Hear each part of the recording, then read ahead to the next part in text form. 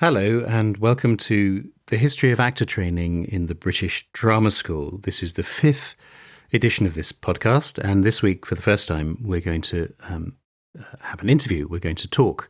It's an interview, a podcast, a chat, a conversation with two people, hopefully, who are experts in the profession of stage combat, both as a practice and also as a way of teaching. And it's going to be fantastic to hear their views about that work, which at the moment, partly to do with COVID and partly to do with other things, is in a shifting place within the teaching of drama schools like RADA and LAMDA and the Drama Centre, which are 3 schools which we're going to centre on in this podcast. Not solely, we're going to look at other schools too, but they're going to provide a sort of a base.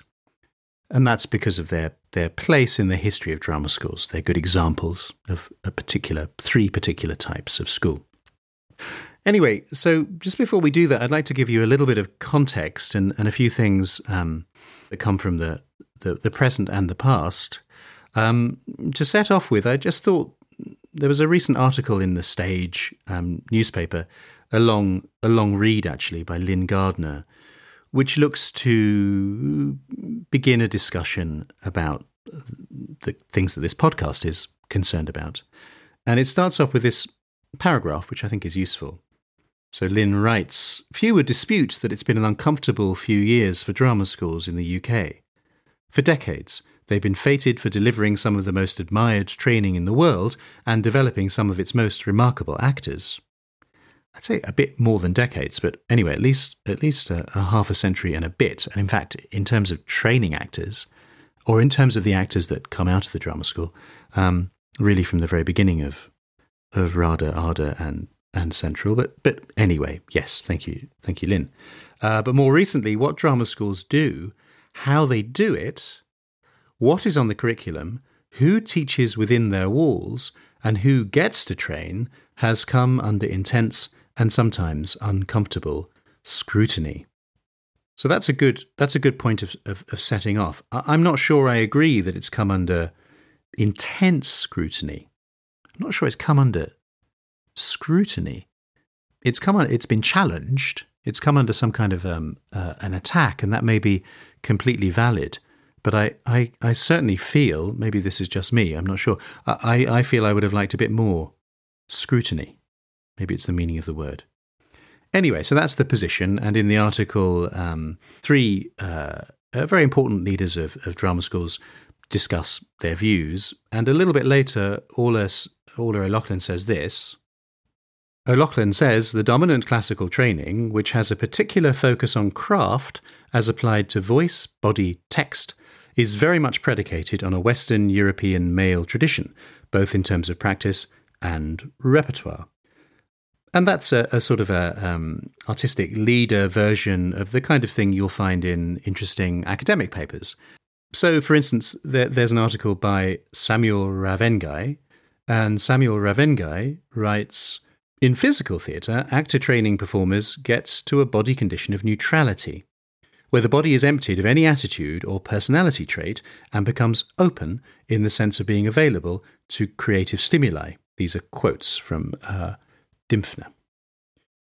And then Samuel Ravengai goes on to ask, is there such a thing as a position of neutrality?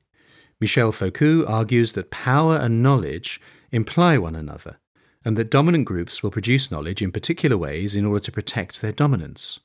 What may be called neutrality is in fact a confirmation of the values of the dominant group. As I discussed below, the Western groomed body was very much influenced by European court society, whose etiquette required the internal pacification of individuals and the careful management of their bodies. When bodies are trained to be neutral in actor training, they seem to come close to a court society body, and the African body is asked to lose far too much as compared to a Western groomed body. And that's kind of an interesting academic point, well made, and fascinating. So that's a sort of where we are. And then on the other side, I suppose there would be people who would argue that training a body and a voice and a an acting technique to be open and free and available. And I understand that those words have a value attached to them. So it's hard to talk about these things without moving out of some kind of a position. I recognise that. But let's stop talking theoretically. So I've been working away at East 15 and Rose Bruford, and I was watching some of my students, the students at Rose Bruford this week, and observing how much they've changed. And I was talking to one student in particular who seems transformed by a couple of weeks of being back in the school, and we discussed the things that he'd been doing during lockdown, the work he'd been doing, and it's very understandable that bodies contain those stories.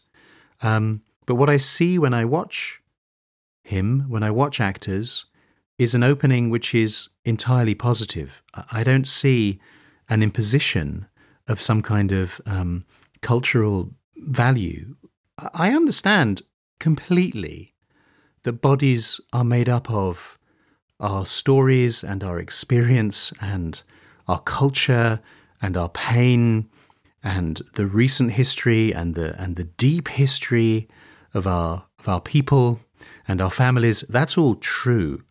And believe me, as anyone who works intensively with people's bodies and people's sound, those things are often sort of literally in my hands. And I would hope that I belong to a group of people, a community of teachers who, with great sensitivity, understand and recognize that. So when sort of moving out of perspectives and positions like the ones I've just described, people will talk, I think, with limited knowledge about some of the disciplines that people like me practice as being something like body shaming, which is a quote from a recent meeting, something that happened, and I am filled with hurt and rage about that, because I don't recognize that in the people that I teach. I don't recognize it in the people that I teach with, and I don't recognize that as being a part of the recent history of the British Drama School. There may have been a time, there certainly was a time, and I really want to trace that. So I'd love to talk to some people who will argue with me and make the point that the drama school was a site of injustice. I think that would be really great, and I'm looking for some of those people. So I'm a little bit confused about this. I see an awful lot of the work of the drama school not as a sort of act of somatic repression or imperialism, but as a site of liberation. So I see a positive politics in the way that we work with bodies or worked with bodies and voices. And it's my ambition to trace that back to some of its roots. And I recently read something in preparation for the conversation that's to come, which I thought was fascinating. And it articulates the body training, the movement training, which was in the faculty of LAMDA in the 1950s and 60s. And I'm going to read it to you because I think it's rather good. So this is from a PhD by a man called Stephen Macht. I may have mentioned Stephen Macht before. He wrote a very useful and interesting PhD towards the end of the 1960s, in which he articulates the entire history of LAMDA. It's particularly good, as you can imagine, around the period that he was there. And some of the descriptions of the departments are really fantastic. So this is the end of the description of the movement department. So the work you would have done at LAMDA on a 3-year course or on the 1-year D course, mostly for US students in the 1960s. So we're skipping to the end of the chapter about movement training, and Stephen Macht writes, "Hello, Stephen. I don't know if you might listen to this. I'll send you a link. Your PhD is fantastic. It's so useful and brilliantly written. The final phase in the movement training at LAMDA from 1954 to 1966 was taken up with several terms of stage fighting. Taught by Peter Diamond and Jack Barry from 1954 to 1966, fencing, by the way, and I'm sure this will come up in our conversation, has been a part of actor training forever, really. Rosina Philippi, who's one of my favourite characters of the Edwardian period, used to do all of her directing and teaching and voice teaching, waving a foil at the actors, a magnificently eccentric character we'll meet one day. Fencing is now under the direction of Barry Halliday. This form of physical training usually begins in the first term of the second year, after the student has had the opportunity to strengthen his body through other movement work. Peter Diamond worked closely with Brian Way. Brian Way is really cool. We're going to have to talk about him at some point. Very important person. In teaching stage fighting, and their methods have been adapted and modified by Barry Halliday. We're going to get to it. Fundamentally, however, stage fighting has been considered from several points of view: emotional growth, self-discipline, group sensitivity, and dramatic necessity. All teachers recognise that young actors exhibit a natural need to break the established rules of their society. Accordingly, stage fighting is considered capable of teaching the student personal integrity, loyalty to self and group, leadership, and membership in the community. That's good, but listen to this. And as one means of either constructively or destructively breaking those values. Isn't that cool? As one means of either constructively or destructively breaking those values. The teachers have also assumed that students want, and indeed need, to fight. While meeting these needs, fighting also leads the students to discover a new means of bodily control. Under Way and Diamond, stage fighting was broken down into several components: the physical action of the fight itself, the blocking of the fight, and the dramatic intention of the fight. In beginning exercises, however, students were taught to shadow box and to use imaginary weapons. According to Barry Halliday, this introduction is needed because many actors are frightened and need to find a safe way of accomplishing a fight, especially since it looks dangerous. Imaginary fighting, therefore, tends to relax the students, and then television and film techniques of stage fighting from different camera angles are introduced to demonstrate artificially how an actor never actually gets hit. It's pretty sophisticated stuff. So this is not just teaching people to do a few moves and a few falls. It's much more nuanced and much more synthesized into the whole training than that. Anyway, he carries on. The etudes permit the actors to expend emotion naturally until the moment before contact, when a freezing action of the blow takes place. When such stop-action control is mastered, the students then learn to place their blows so as narrowly to miss their opponents. This basic method is also used for fighting with rapiers, foils, battle axes, and in karate and aikido, once the principles of each type of fight has been taught. Period sword fighting has never been taught at the academy. Only the essentials of swordplay are learned, since the instructors believe that the ordinary spectator does not concern himself with accuracy in terms of specific periods. I'm not sure what Rodney Cottier would think of that, but anyway.